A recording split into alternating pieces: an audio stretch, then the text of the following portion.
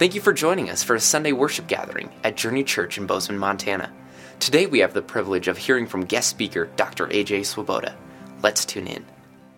This morning, I want to talk about the topic of hope. I'm going to invite you, if I could, to open your Bibles if you have a copy of the scriptures. I want to read from Matthew's Gospel, chapter 20. Matthew chapter 20. I want to read a parable this morning. A parable that Jesus told as he was preparing to go to the cross. And this is the story. This is the parable that Jesus tells. It's called the parable of the workers in the vineyard. Jesus says, "For the kingdom of heaven is like a landowner who went out early in the morning to hire workers for his vineyard. He agreed to pay them a denarius for the day and sent them into the vineyard. And about 9 a.m, he went out and saw others standing in the marketplace doing nothing. And he told them, 'You also go and work in my vineyard, and I will pay you whatever is right.' And so he went. He went out again, and about noon and about 3 p.m, he did the same thing. And about 5 p.m, he went out and found that still others were standing around. And he asked them, 'Why have you been standing here all day doing nothing?' And they answered, 'Because no one has hired us.' And he said to them, 'You also go and work in my vineyard.' And when evening came, the owner of the vineyard said to his foreman, 'Call the workers, pay them their wages, beginning with the last one hired and going to the first.' And the workers who were hired about 5 p.m. came and each received a denarius. So when those who were hired first, they expected to receive more, but each one of them also received a denarius. And when they received it, they began to grumble against the landowner. 'These who were hired last worked only 1 hour,' they said, 'and you have made them equal to us, who have borne the burden of the work and the heat of the day.' But he answered one of them, 'I am not being unfair to you, friend. Didn't you agree to work for a denarius? Take your pay and go. I want to give the one who was hired last the same as I gave you. Don't I have the right to do what I want with my own money? Or are you envious because I am generous?'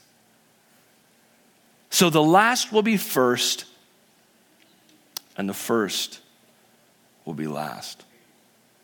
Friends, this is the word of God. Would you say amen with me this morning? Amen.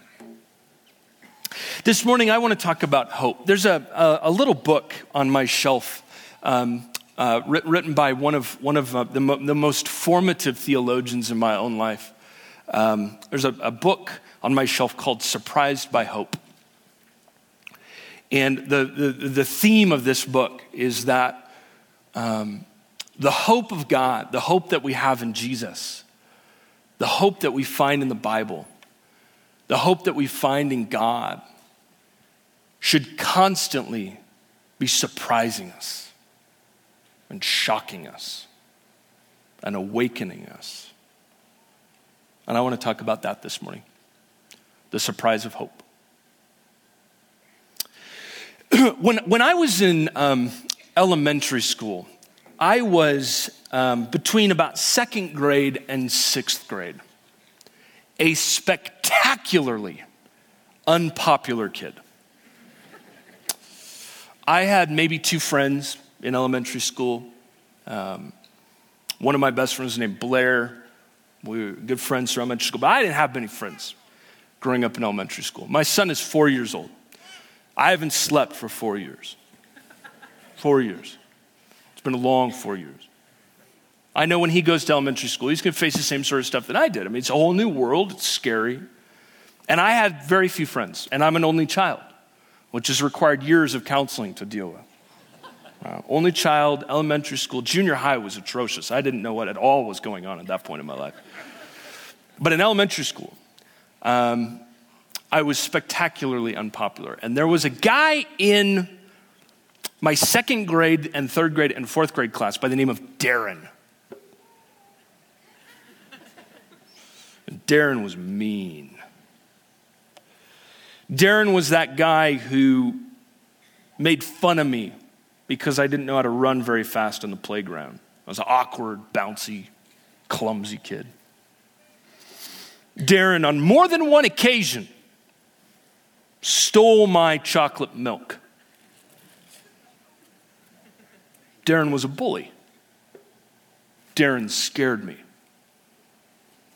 Did anybody in this room, in elementary school, high school, junior high, have a bully? Okay. Was anybody in this room a bully? Raise your hand, all of you. Every single one of us was mean to somebody at some point in those years.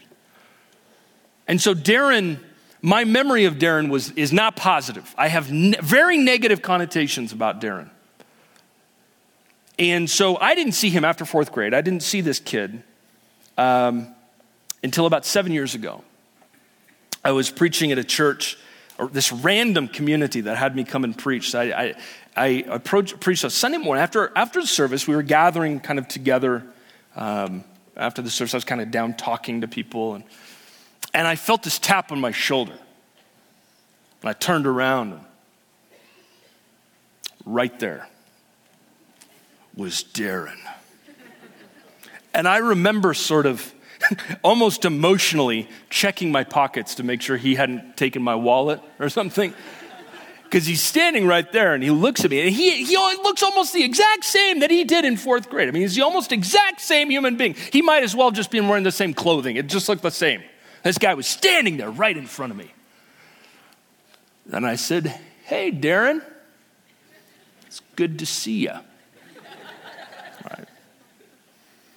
And he said, "AJ, you haven't seen me for a long time." And I said, "You're right. It's been like 15, 16, 17 years. It's been a long time." And I said, "Tell me, so what have you been doing since I saw you in fourth grade?" And Darren tells me a story.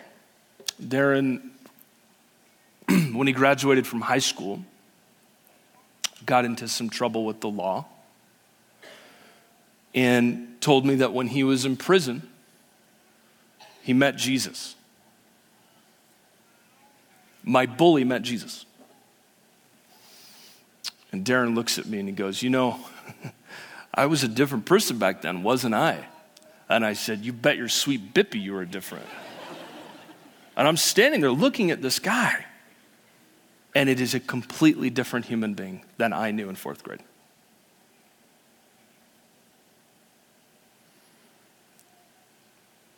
A few months ago, we were finishing our church service in our community, and I noticed that one of the young men in our church who I've known for almost a decade, I was his college pastor, and he's a part of our community, his name's Brian, was sitting by himself to my right. And after the service, I walked up to him and sat down with him, sensing that he was processing something in his own life. And he was crying, and I said, "Brian, what's going on?"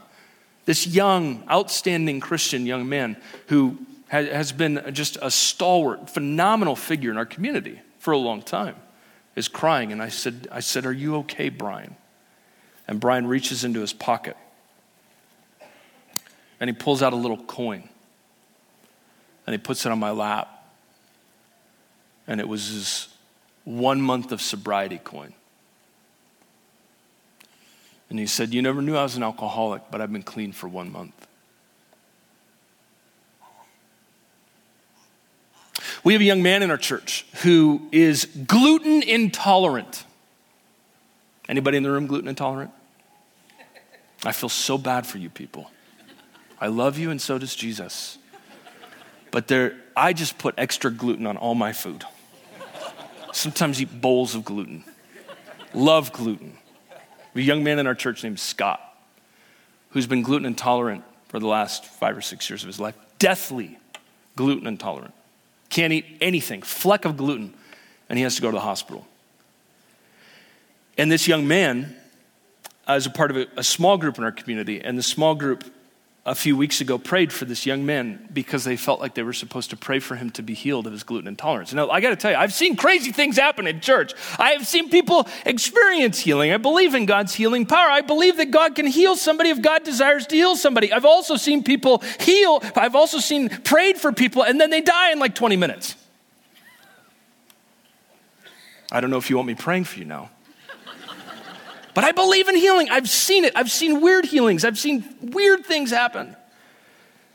This tops all of them. The community group a few weeks ago, lays their hands on him to be healed of gluten intolerance. And one of the people in the group said, "We believe you've been healed."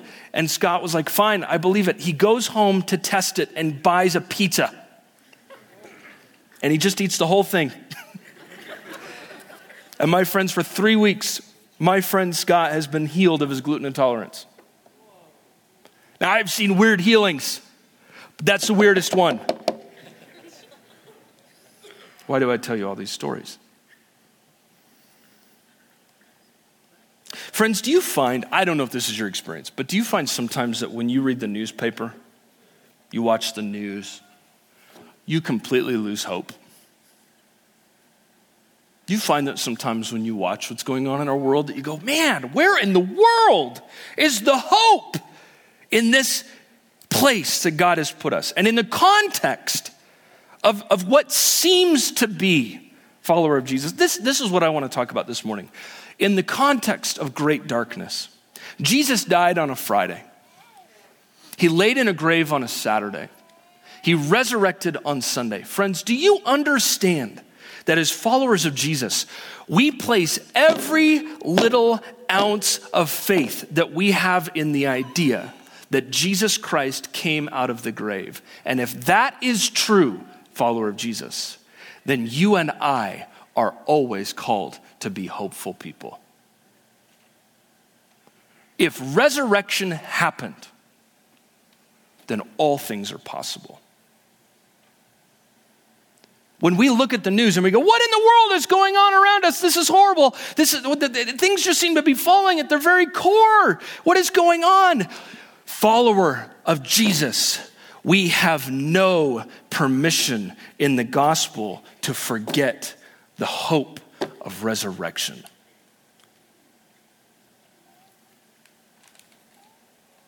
And that's what this whole parable, frankly, is about. This whole parable is about the surprise of God's hope. It is the parable of a very generous God. This parable that we just read is a parable about being surprised by hope. Well, actually, the parable is about a wage dispute. But in reality, as Jesus can do it, what turns out to be a wage dispute is actually all about the good news of Jesus. And I want us to look at this for a few minutes, this parable, and deal with the hope, this message of the good news that comes from this story. Actually, the environment of this parable is going to make a lot of sense to a lot of us, because in this particular parable, it's a really cruddy environment. It's a really cruddy economy. Nobody seems to have jobs. Everyone is just waiting around at 9 a.m. to be hired. There's a bunch of unemployment. But there seems to be in this parable a vineyard owner who has a lot of opportunities for work. In fact, this vineyard owner has to go out 5 different times and hire 5 different groups of people to get his work done. So there's all of these people without work, and then this guy who owns a vineyard that's doing really well. And at the end of this parable, do you notice every single person gets paid the exact same, a denarius, which I should point out to you, in the ancient world, a denarius was far beyond minimum wage. This guy is paying people far more than they should be paid. This parable has often been titled, the parable of the workers in the vineyard. Kenneth Bailey, who's a New Testament theologian, says that this should be called the parable of the compassionate employer. I much prefer the title, the parable of the crazy loaded employer, who apparently has crazy amounts of money to pay his employees. And that, friends, is what this is about. It is about God's generosity. God pulls this huge surprise that the vineyard owner, who turns out to be the image of God, pays everyone the same. This is a profoundly generous vineyard owner. In fact, the last line speaks to me so deeply. Are you envious because of my generosity? He's so generous. Let's talk about that. I want to talk about three things that, friends, followers of Jesus, we can hope in this morning. Three things that you and I can hope in. I want to talk about the hope of righteousness, the hope of the harvest, and the hope of the good news, the hope of the gospel. All of these should surprise us. The hope of righteousness. Let's deal with this idea of the hope of God's righteousness. Everyone in this parable gets paid the same, a denarius. Everyone gets paid the exact same. The ones who are hired first and the ones who are hired last. There are, by the way, in this particular story, two different kinds of people who are being contrasted to one another. There is basically, at the end of the day, there are two kinds of workers. There is, on one hand, and many of us know this kind of worker because this is many of us. There is, first of all, the worker who gets up crazy early in the morning. In fact, the text doesn't even tell us what time he gets up, which means it was in an ungodly hour. Crazy early in the morning. This is the guy who got up really early, shaved. He's on LinkedIn, sends out his things to you all the time. He drives you crazy because of his LinkedIn invites. He's prepared. He's got his degrees in order. He did his homework. He sets his alarm. He knows how to get up. He's disciplined. He's got his resume in hand. It's printed out. It's perfect. It's long. This guy's prepared. Shows up early in the morning to get some work done. There's that guy. Mr. Motivated. And then there's the guy who was hired at 5 o'clock. It's more like me. This guy, hired at 5, not super motivated. Got up around 4:30, said, I probably should get some work done today. He has a resume, but it's written in crayon. It's very poorly done, misspelled. Even his address hasn't been updated. I mean, it's just, but he's got one. He just kind of carries it around. And he doesn't shave. You know, he's up at 4:30. He doesn't sort of clean himself up that well. He shows up kind of undressed, wrinkly clothes. 4:30. If I get the job, great. If I don't, whatever. I don't really know what I'm supposed to do. I'll just show up, I guess. I mean, we've got that guy, Mr. Unmotivated. And we've got both of these people, and the moral at the end of the story is, as we're speaking about God's generosity, the moral is that both of these people, Mr. Motivated and Mr. Unmotivated, get paid the exact thing. And can I point out to you, how long did Mr. Unmotivated work? We know because the guy who's been working all day points it out. He only worked for an hour. Why? Sun goes down at 6. He got a good hour in. And he gets paid for a whole day of work. Look at their responses to the generosity of the vineyard owner. I love this. Look at the response of the guy who was unmotivated and got paid for a whole day. Look at this. He responds with complete silence. He cannot believe it. And then there's the other guy. The guy who got up early, he got all of his stuff done, he did everything right. And he gets paid the same thing. And you can hear, friends, you can hear the anger, the virulence, the disgust that this man has for this guy over here. You can hear his language. Listen to what he says. We worked all day, and you have made them equal to us. He's disgusted.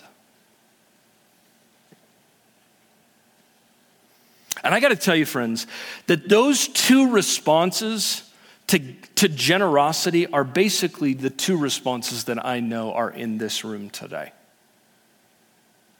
You know, this is a parable, I should point out. You understand that a parable probably never actually happened. When Jesus tells this story, he's not reporting on something that happened as a historical event. He's sort of creating a story that will speak a truth. One of my favorite writers, Marianne Moore, who's a poet and a parrot, she writes wonderful poetry.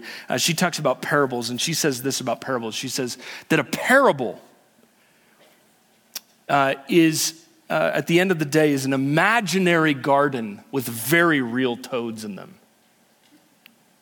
It's not a real story, but it's really true. It happens. It's real. This may not have happened in reality, but this sort of thing happens in real life. And here is what happens. Friends, we will either respond to God's generosity with entitlement or sheer thankfulness.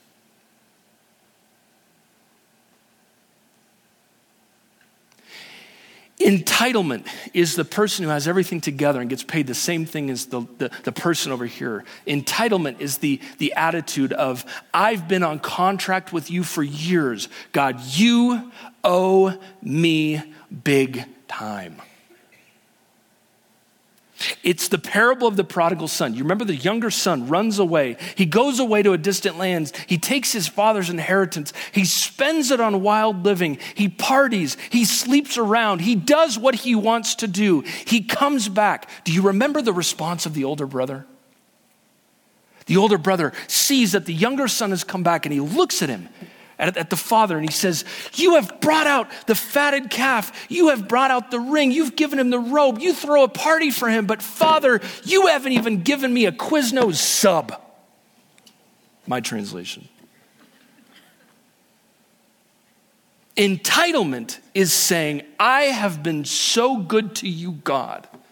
You owe me. We live in that subtle way in our life all the time. We say, God, we live in that sort of light. We say, God, I'll love you. I'll follow you. Jesus, I will follow you. I will give you my life to the degree, God, that I get everything that I want. I will follow you so long as I get the house with the picket fence. I will follow you as long as my kids love Jesus and go off to Bible college and don't do dumb things before they're 18. I will love you, God, as long as I have enough money. I will love you, God, as long as my church is good to me. I will love you, God, as long as all of these things. Friends, I got to tell you, to say that sort of thing to God is to not live in covenant relationship with God. That is not a marriage. What it is a prenuptial agreement. It is saying, God, I will love you as long as my demands are met. You cannot live in that construct in your relationship with Jesus when he's constantly telling you to pick up your cross and die.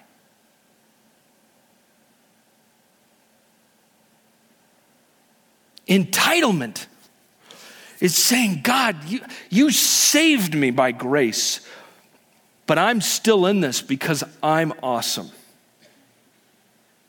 Entitlement is about control. In fact, one of my commentaries on this text just hits the nail on the head. The guy who's been working all day cannot stand the fact that the guy who just got hired at the end gets paid the exact same. And he goes, God, he says to the vineyard owner, how could you do this? One of my commentaries says this. This hits just the nail on the head. It says this: the sin of the man who worked all day was that he sought to control the master's grace.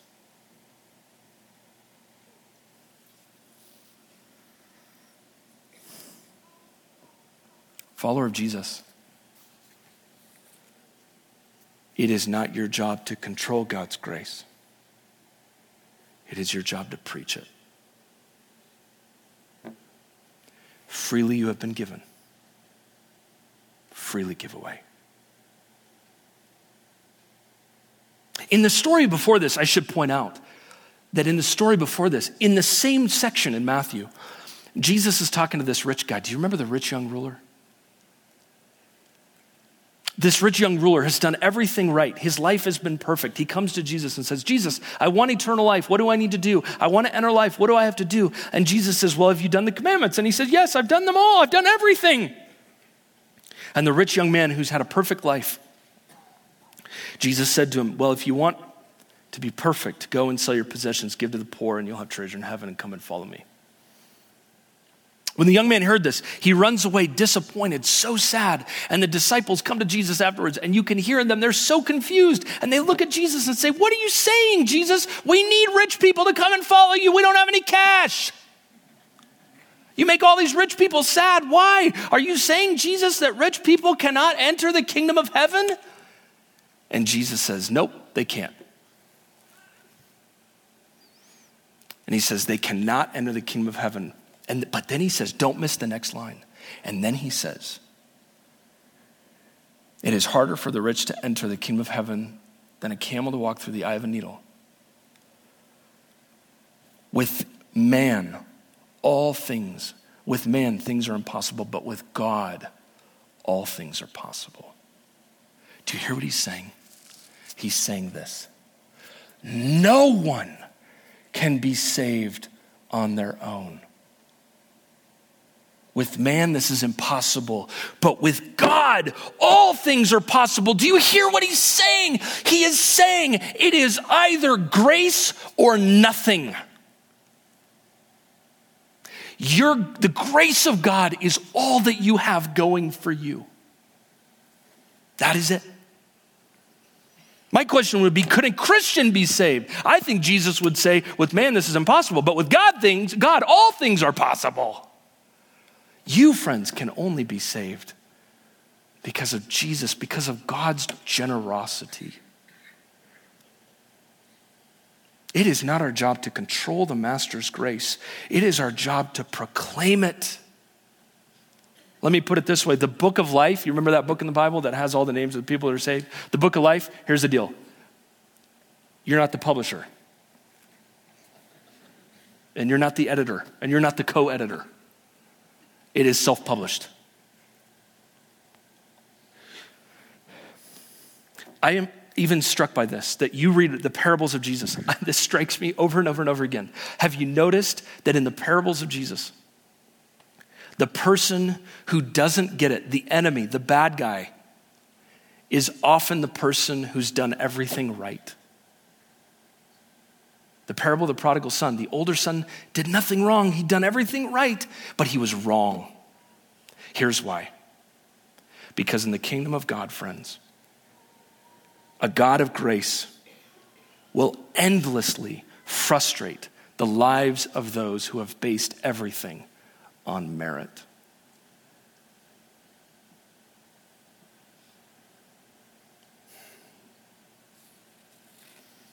You have grace. In fact, in verse 4, I love what the vineyard owner says. He says, you go and work in my vineyard and I'll pay you whatever is right.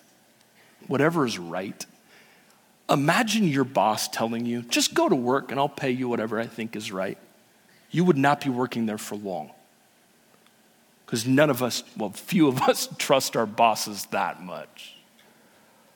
The word that the vineyard owner uses there, I will pay you what is right, is the same word that's used in the New Testament for righteousness. I will pay you what is righteous. This is inviting us, friends, to not control God's grace, but to trust it. Can you trust? Can you trust, friends, that you will enter into God's glory and receive what is righteous to you because of who God is, because of who Jesus is? One of my favorite theologians from the 14th century, and I don't have many 14th century famous theologians, said years ago, he said, look at this world around you, friends who live in Bozeman. Look at the world around you. It's gorgeous. Look at the world around you. Look how beautiful it is. This is the world God has given to his enemies. Imagine the world he will give to his friends.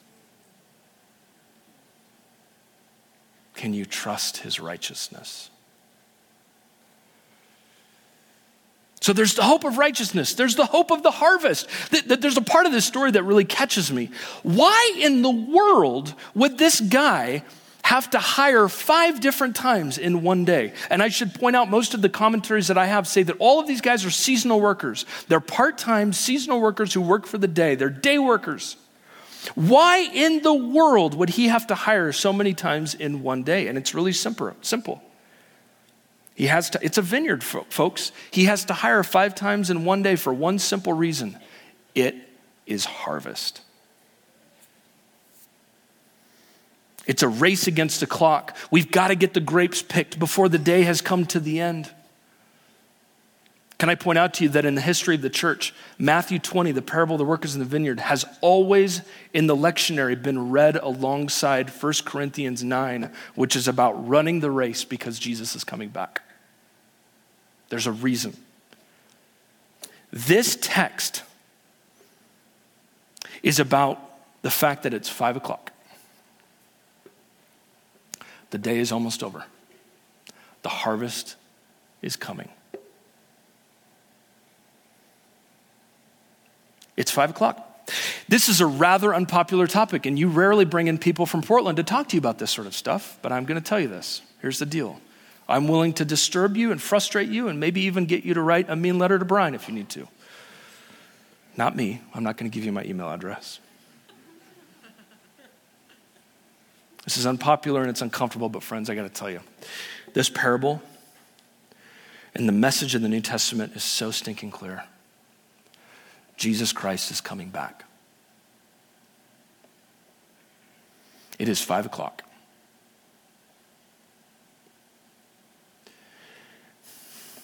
And that's important for a lot of us because some of us need to come to Jesus. The day is almost done. It is 5 o'clock. And friends, when the day is done, do you know how the Bible describes Jesus' return? He'll come like a thief in the night. The Bible is so insistent on us understanding his return that God is willing to describe Jesus' return as Jesus being a felon. He's a thief in the night. He's gonna rob. He's gonna come when you don't expect it. It's gonna surprise you. I'll tell you what, folks. I don't want to scare you. I do want to disturb you. I don't want to scare you. Maybe I do want to scare you. It is 5 o'clock. Come to Jesus.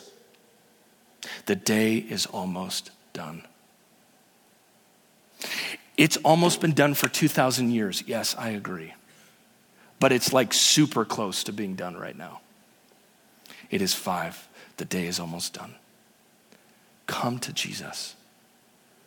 Love him. Be forgiven. It is not too late. I love the guy who at 4:30 decides he's going to get to work. Why in the world would you even go to work at 4:30?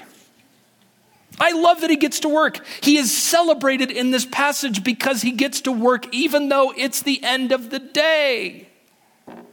We're going to talk about this tonight in the creation care talk that I'm going to give. I actually believe as followers of Jesus, it is our role to care for creation that God loves. God created this world and he loves it. Friends, horrible things are happening to God's creation, but I believe as followers of Jesus, we are called to love and steward God's creation. God never said we could stop caring for the garden. We're called to it. Even though things look bad, we are called to enter in hopefully and help. Martin Luther years ago said this: if I knew Jesus was coming back tomorrow, I would still plant an apple tree today. It's 4:30. It's 5. That's why we get off our butts and serve Jesus. Amen? And finally, it's the hope of righteousness. It's the hope of the harvest. Finally, friends, it's the hope of the gospel. It's the hope of the good news. It's the surprise of the gospel. Did you see the gospel in this story? Did you see the gospel in this story? The good news, did you see it in this story? I keep my sermons.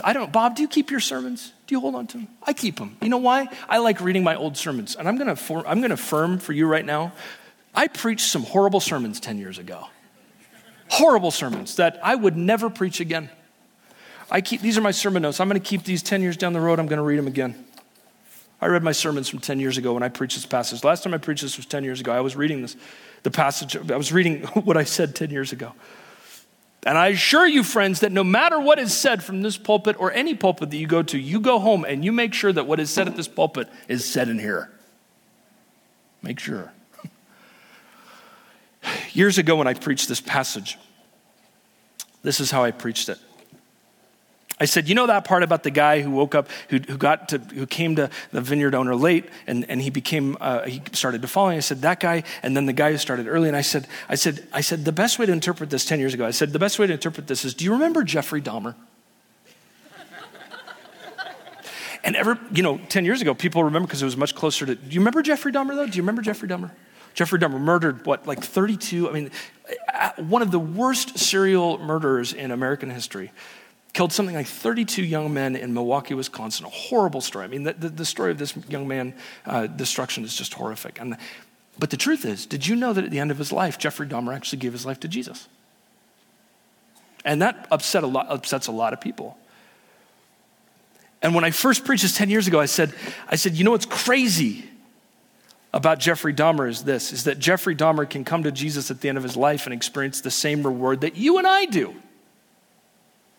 And I think that there's some truth to that. I think that there is some truth to that. But friends, I got to tell you, I've completely rethought this because I used to think that you and I were the ones that showed up earlier and other people are the ones that showed up late. And I think that interpretation is totally wrong. The scandal of this story is not that Jeffrey Dahmer could get what you have. The scandal of this story is that you can receive the same reward as Peter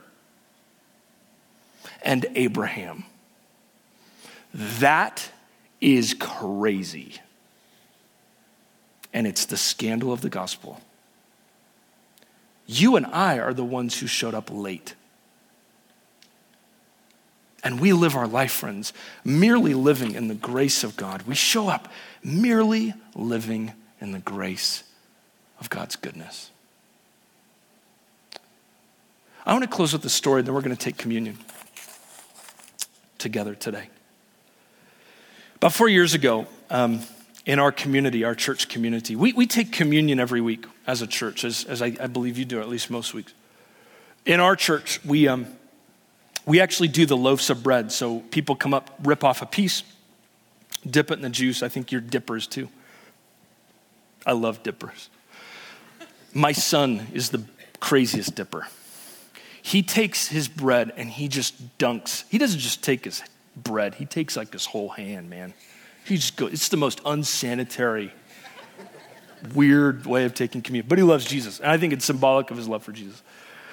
About 4 years ago, we had these famous atheists, you've probably heard of them, come to our church service. And these two atheists were going from church to church and they were reviewing churches and writing blog articles about churches. And they came to our church and I knew they were going to be there that night and I was scared to death because I knew they were going to probably write a horrible review about our church. Which it's not shocking when an atheist writes a horrible review of a church. It's like somebody from PETA reviewing a steakhouse or something like that. Like, oh, okay, shocking, right? And they came to our church. And they sat in the back and during the worship, they stood there and I preached. And during communion, we all stood up to come and take communion. As a church, we believe that if you're seeking to follow Jesus, you can come and take communion. And I'm standing there, and all of a sudden I noticed that these two atheists come forward to take communion. And I couldn't do a thing about it because we don't have bouncers at our communion table or anything. We don't have like people like, well, let me check to make sure that you're proper in your doctrine before you. We don't do that. And they're standing there. What do? Run up and take the communion back. You can't do this. I couldn't do it. They're standing there taking communion. And they come back. They sit down. We sit and have a talk after the service, and then they leave. And I didn't sleep for like a week because I knew that they were going to write a review, and I knew it was going to be horrible. And a week later, the review came out. And these two atheists describe how for the first time, they describe coming to the altar. And they describe how when they came to the altar, and these are the exact words of the woman, she said, I came and I took the elements of the God that I don't even believe in, And for the first moment in my life, I sensed God. You know who was super mad at me? All the pastors in my city. How could you let atheists take communion? And my response to them was as simple as it could be. Friends, the table of God's grace is so full of grace. Who are you and I to check the guest list? Come, friends, it's 5. Dine with Jesus. Dine with him. God, we pray in the name of Jesus that you would draw your church and draw all people to the grace of God. Forgive us for our sins. Turn our hearts, God, to the living God. Turn our hearts from idols. Turn our hearts from false gods, and turn our hearts to you, God. Forgive us for our sins. We pray that God's kingdom would come in Bozeman as it is in heaven. Pray, God, that you would draw all people to yourself in Jesus, and we would taste and experience the grace of God. Be with us all, God. In the name of Christ we pray. Amen. Thanks for listening. We hope this time has allowed you to dig out more of who God has made you to be. If you made some kind of spiritual decision today and are interested in what's next, we'd love to connect with you. For more information or to get in touch, please visit journeyweb.net. If you're interested in supporting our ministry, you can give online at journeyweb.net/give. Thanks.